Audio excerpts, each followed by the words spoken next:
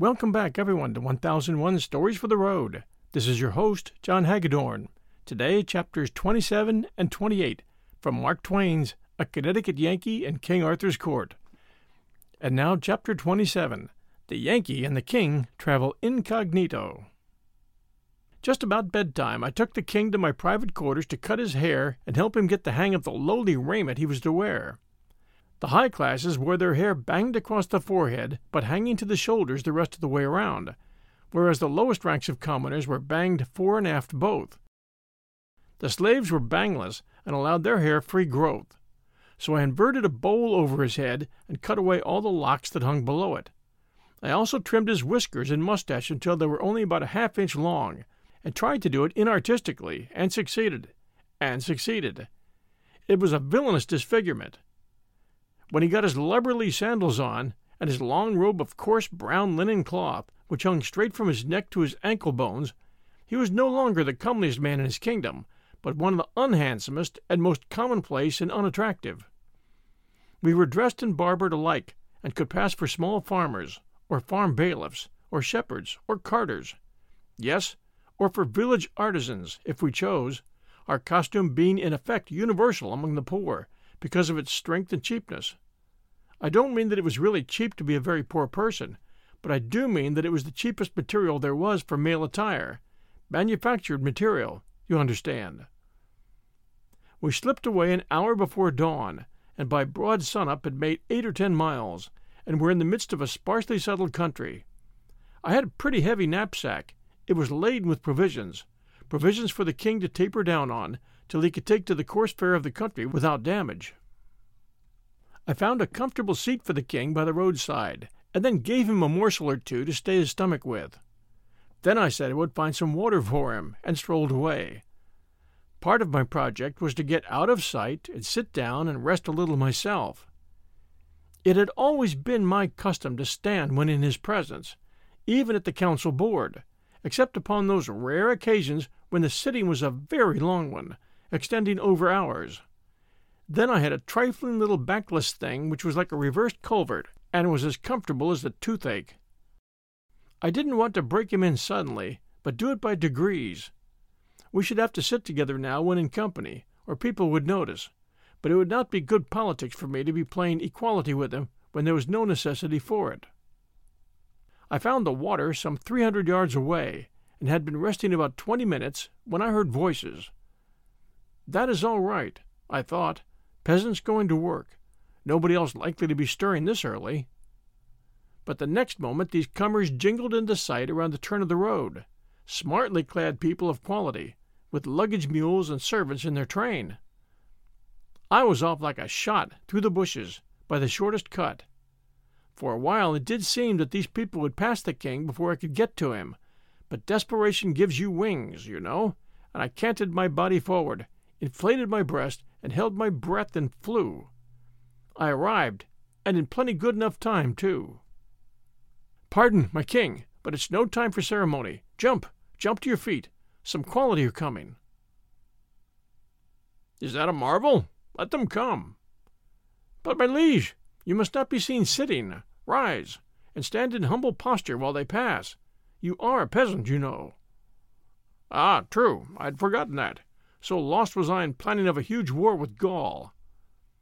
He was up by this time, but a farm could have got up quicker, if there was any kind of a boom in real estate. "A humbler attitude, my lord the king, and quick. Duck your head. More. Still more. Droop it." He did his honest best, but Lord, it was no great things. He looked as humble as the Leaning Tower at Pisa. It is the most you could say of it. Indeed, it was such a thundering poor success that it raised wondering scowls all along the line, and a gorgeous flunkey at the tall end of it raised his whip. But I jumped in time, and was under it when it fell, and under cover of the volley of coarse laughter which followed, I spoke up sharply, and warned the king to take no notice. He mastered himself for the moment, but it was a sore tax. He wanted to eat up the procession. I said it would end our adventures at the very start, and we, being without weapons, could do nothing with that armed gang. If we're going to succeed in our enterprise, we must not only look the peasant, but act the peasant.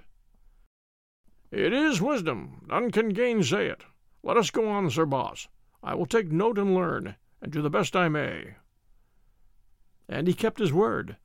He did the best he could, but I've seen better. If you've ever seen an active, heedless, enterprising child going diligently out of one mischief and into another all day long, and an anxious mother at its heels all the while, just saving it by a hair from drowning itself or breaking its neck with each new experiment, you've seen the king in me. If I could have foreseen what the thing was going to be like, I should have said, "No, if anybody wants to make his living exhibiting a king as a peasant, let him take the layout. I can do better with the menagerie, and last longer." And yet, during the first 3 days, I never allowed him to enter a hut or other dwelling. If he could pass muster anywhere during his early novitiate, it would be in small inns and on the road. So to these places we confined ourselves. Yes, he certainly did the best he could. But what of that? He didn't improve a bit that I could see. He was always frightening me, always breaking out with fresh astonishers, in new and unexpected places. Toward evening on the second day, what does he do but blandly fetch out a dirk from inside his robe? "Great guns, my liege, where did you get that?" "From a smuggler at the inn yester eve." "What in the world possessed you to buy it?" "We've escaped divers dangers by thy wit, but I've bethought me that it were but prudence if I bore a weapon too. Thine might fail thee in some pinch." "But people of our condition are not allowed to carry arms. What would a lord say, yes, or any person of whatever condition, if he caught an upstart peasant with a dagger on his person?" It was a lucky thing for us that nobody came along just then. I persuaded him to throw the dirk away. It was as easy as persuading a child to give up some bright, fresh, new way of killing itself. We walked along, silent and thinking, and finally the king said, "When ye know that I meditate a thing inconvenient, or that hath a peril in it, why do you not warn me to cease from that project?" It was a startling question, and a puzzler. I didn't quite know how to take hold of it, or what to say, and so, of course, I ended by saying the natural thing, "But, sire, how can I know what your thoughts are?" The king stopped dead in his tracks and stared at me. "I believe thou wert greater than Merlin, and truly in magic thou art, but prophecy is greater than magic. Merlin is a prophet." I saw I had made a blunder. I must get back my lost ground. After a deep reflection and careful planning, I said, "Sire, I've been misunderstood. I will explain. There are 2 kinds of prophecy. One is the gift to foretell things that are but a little way off. The other is the gift to foretell things that are whole ages and centuries away. Which is the mightier gift, do you think?" "Well, I'd say the last, most surely." "True. Does Merlin possess it?" Partly, yes. He foretold mysteries about my birth and future kingship that were 20 years away." "Has he ever gone beyond that?" "He would not claim more, I think." "It is probably his limit. All prophets have their limit. The limit of some of the great prophets has been 100 years." "These are few, I ween." "There have been 2 still greater ones, whose limit was 400 and 600 years, and one whose limit compassed even 720. "Gramercy, that's marvelous." "But what are these in comparison with me? They're nothing." "What? Canst thou truly look beyond even so vast a stretch of time as 700 years? My liege, as clear as the vision of an eagle does my prophetic eye penetrate and lay bare the future of this world for nearly 13 centuries and a half." My land, you should have seen the king's eyes spread slowly open and lift the earth's entire atmosphere as much as an inch. That settled Brer Merlin. One never had any occasion to prove his facts. With these people, all he had to do was state them. It never occurred to anybody to doubt the statement. Now then, I continued, I could work both kinds of prophecy, the long and the short, if I chose to take the trouble to keep in practice, but I seldom exercise any but the long kind, because the other is beneath my dignity. It is proper to Merlin's sort, stump-tail prophets, as we call them in the profession. Of course, I wet up now and then and flirt out a minor prophecy, but not often. Hardly ever, in fact. You will remember that there was a great talk when you reached the Valley of Holiness about my having prophesied your coming and the very hour of your arrival, 2 or 3 days beforehand. Yes, indeed. I mind it now. Well, I could have done it as much as 40 times easier and piled on 1,000 times more detail into the bargain, if it had been 500 years away instead of just 2 or 3 days. How amazing that it should be so! Yes, a genuine expert can always foretell a thing that is 500 years away easier than he can a thing that's only 500 seconds off. And yet in reason it should clearly be the other way. It should be 500 times as easy to foretell the last as the first, for indeed it is so close by that one uninspired might almost see it. In truth, the law of prophecy doth contradict the likelihoods, most strangely making the difficult easy, and the easy difficult. It was a wise head. A peasant's cap was no safe disguise for it. You could know it for a king's under a diving bell, if you could hear it work its intellect. I had a new trade now, and plenty of business in it. The king was as hungry to find out everything that was going to happen during the next 13 centuries as if he were expecting to live in them. From that time out, I prophesied myself bald-headed trying to supply the demand. I've done some indiscreet things in my day, but this thing of playing myself for a prophet was the worst. Still, it had its ameliorations. A prophet doesn't have to have any brains. They are good to have, of course, for the ordinary exigencies of life, but they are no use in professional work. It is the restfulest vocation there is. When the spirit of prophecy comes upon you, you merely cake your intellect and lay it off in a cool place for a rest, and unship your jaw and leave it alone. It will work itself. The result is prophecy. Every day a knight-errant or so came along, and the sight of them fired the king's martial spirit every time. He would have forgotten himself, sure, and said something to them in a style a suspicious shade or so above his ostensible degree, and so I always got him well out of the road in time. Then he would stand and look with all his eyes, and a proud light would flash from them, and his nostrils would inflate like a war-horse's, and I knew he was longing for a brush with them. But about noon of the third day I had stopped in the road to take a precaution which had been suggested by the whip-stroke that had fallen to my share 2 days before, a precaution which I had afterward decided to leave untaken. I was so loath to institute it. But now I had just a fresh reminder. While striding heedlessly along, with jaw spread and intellect at rest, for I was prophesying, I stubbed my toe and fell sprawling. I was so pale I couldn't think for a moment. Then I got softly and carefully up and unstrapped my knapsack. I had that dynamite bomb in it, done up in wool in a box. It was a good thing to have along. The time would come when I could do a valuable miracle with it, maybe, but it was a nervous thing to have about me, and I didn't like to ask the king to carry it, yet I must either throw it away or think up some safe way to get along with its society. I got it out and slipped it into my scrip, and just then here come a couple of knights. The king stood, stately as a statue, gazing toward them, had forgotten himself again, of course, and before I could get a word of warning out, it was time for him to skip, and well that he did it, too. He supposed they would turn aside. Turn aside? To avoid trampling peasant dirt underfoot? When had he ever turned aside himself, or ever had the chance to do it?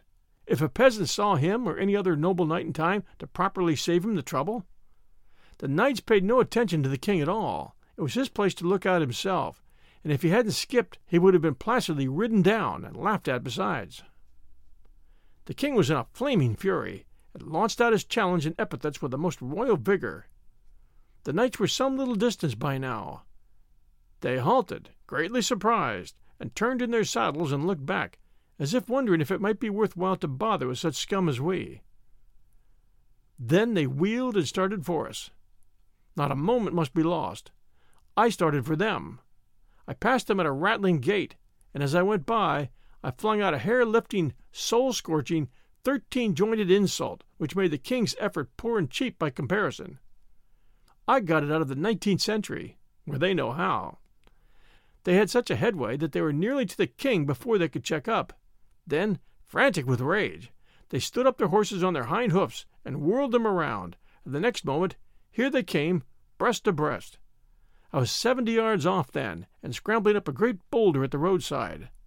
When they were within 30 yards of me, they let their long lances droop to a level, depressed their mailed heads, And so, with their horsehair plumes streaming straight out behind, most gallant to see, this lightning express came tearing for me. When they were within 15 yards, I sent that bomb with a sure aim, and it struck the ground just under the horses' noses. Yes, it was a neat thing, very neat and pretty to see.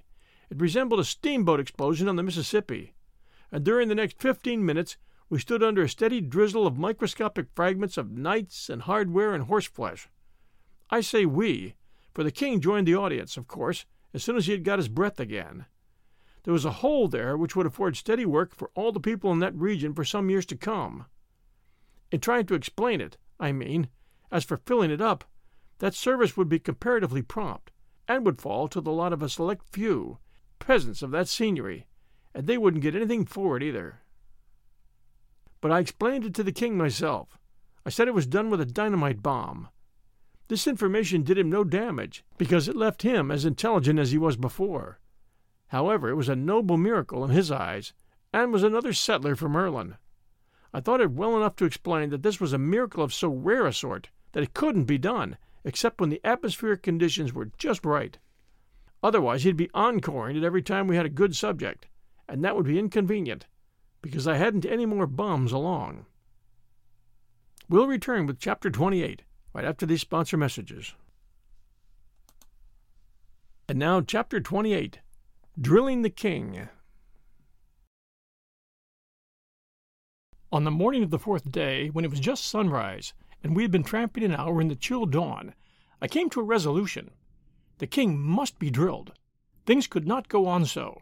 He must be taken in hand and deliberately and conscientiously drilled, or we couldn't ever venture to enter a dwelling. The very cats would know this masquerader for a humbug and no peasant. So I called a halt and said, "Sire, as between clothes and countenance, you are all right. There is no discrepancy. But as between your clothes and your bearing, you are all wrong. There is a most noticeable discrepancy. Your soldierly stride, your lordly port, these will not do. You stand too straight, your looks are too high, too confident. The cares of a kingdom do not stoop the shoulders, they do not droop the chin, they do not depress the high level of the eye-glance, they do not put doubt and fear in the heart, and hang out the signs of them in slouching body and unsure step. It is the sordid cares of the lowly born that do these things. You must learn the trick. You must imitate the trademarks of poverty, misery, oppression, insult, and the other several and common inhumanities that sap the manliness out of a man and make him a loyal and proper and approved subject and a satisfaction to his masters. Or the very infants will know you for better than your disguise, and we shall go to pieces at the first hut we stop at. Pray try to walk like this." The king took careful note, and then tried an imitation. Pretty fair, pretty fair. Chin a little lower, please. There. Very good. Eyes too high. Pray don't look at the horizon. Look at the ground, 10 steps in front of you. Ah, that's better. That's very good. Wait, please. You betray too much vigor, too much decision. You want more of a shamble. Look at me, please. Like this. Now you're getting it. That's the idea. At least, it sort of approaches it. Yes, that's pretty fair. But there's a great big something wanting. I don't quite know what it is. Please walk 30 yards so that I can get a perspective on the thing. Now, then, your head's right, speed's right, shoulders right, eyes right, chin right, gait, carriage, general style, all right. And yet the fact remains, the aggregate's wrong. The account don't balance. Do it again, please. Now I think I begin to see what it is. Yes, I've struck it. You see, the genuine spiritlessness is wanting. That's what's the trouble. It's all amateur. Mechanical details all right, almost to a hair. Everything about the delusion perfect, except that it doesn't delude. Well, what, then, must one do to prevail? Let me think. I can't seem to get quite at it. In fact, there isn't anything that can right the matter but practice. This is a good place for it. Roots and stony ground to break up your stately gait. A region not liable to interruption. Only one field and one hut in sight, and they so far away that nobody can see us from there. It will be well to move a little off the road and put in the whole day drilling you, sire. After the drill had gone on a little while, I said, "Now, sire, imagine that we're at the door of the hut yonder, and the family are before us. Proceed, please, across the head of the house." The king unconsciously straightened up like a monument, and said, with frozen austerity, "Varlet, bring a seat, and serve to me what cheer ye have." "Ah, your grace, that's not well done." "In what lacketh it?" "These people do not call each other varlets, for one." "Nay, is that true?" "Yes, only those above them call them so." "Then I must try again. I will call him villain." No, for he may be a freeman." "Ah, so. Then peradventure I should call him goodman." "That would answer, your grace, but it would still be better if you said friend or brother." "Brother? To dirt like that?" "Ah, but we are pretending to be dirt like that too. You need to get that through your head." "Well, that's true. I will say it. Brother, bring a seat. And thereto what cheer ye have withal.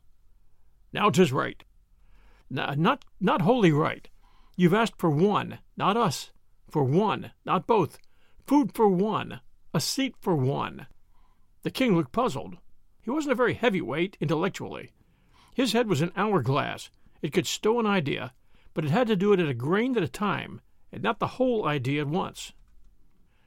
"Would you have a seat also, and sit?" "If I did not sit, the man would perceive that we are only pretending to be equals, and playing the deception pretty poorly, too." "Well, that's well and truly said. How wonderful is truth, come it in whatsoever unexpected form it may. Yes, he must bring out seats and food for both, and in serving us present not ewer and napkin with more show of respect to the one than to the other. And there is even yet a detail that needs correcting. He must bring nothing outside. We will go in among the dirt, and possibly other repulsive things, and take the food with the household, and after the fashion of the house, and all on equal terms, except the man be of the serf class, and finally there will be no ewer and no napkin, whether he be serf or free. Please walk again, my liege. There, that's better. That's the best yet, but still not perfect. The shoulders have known no ignobler burden than iron mail, and they will not stoop." "Give me then the bag. I will learn the spirit that goeth with burdens that have not honor. It is the spirit that stoopeth the shoulders, I ween, and not the weight, for armor is heavy, yet it is a proud burden, and a man standeth straight in it. Nay, butt me no butts, offer me no objections. I will have the thing. Strap it upon my back." He was complete now with that knapsack on, and looked as little like a king as any man I'd ever seen. But it was an obstinate pair of shoulders.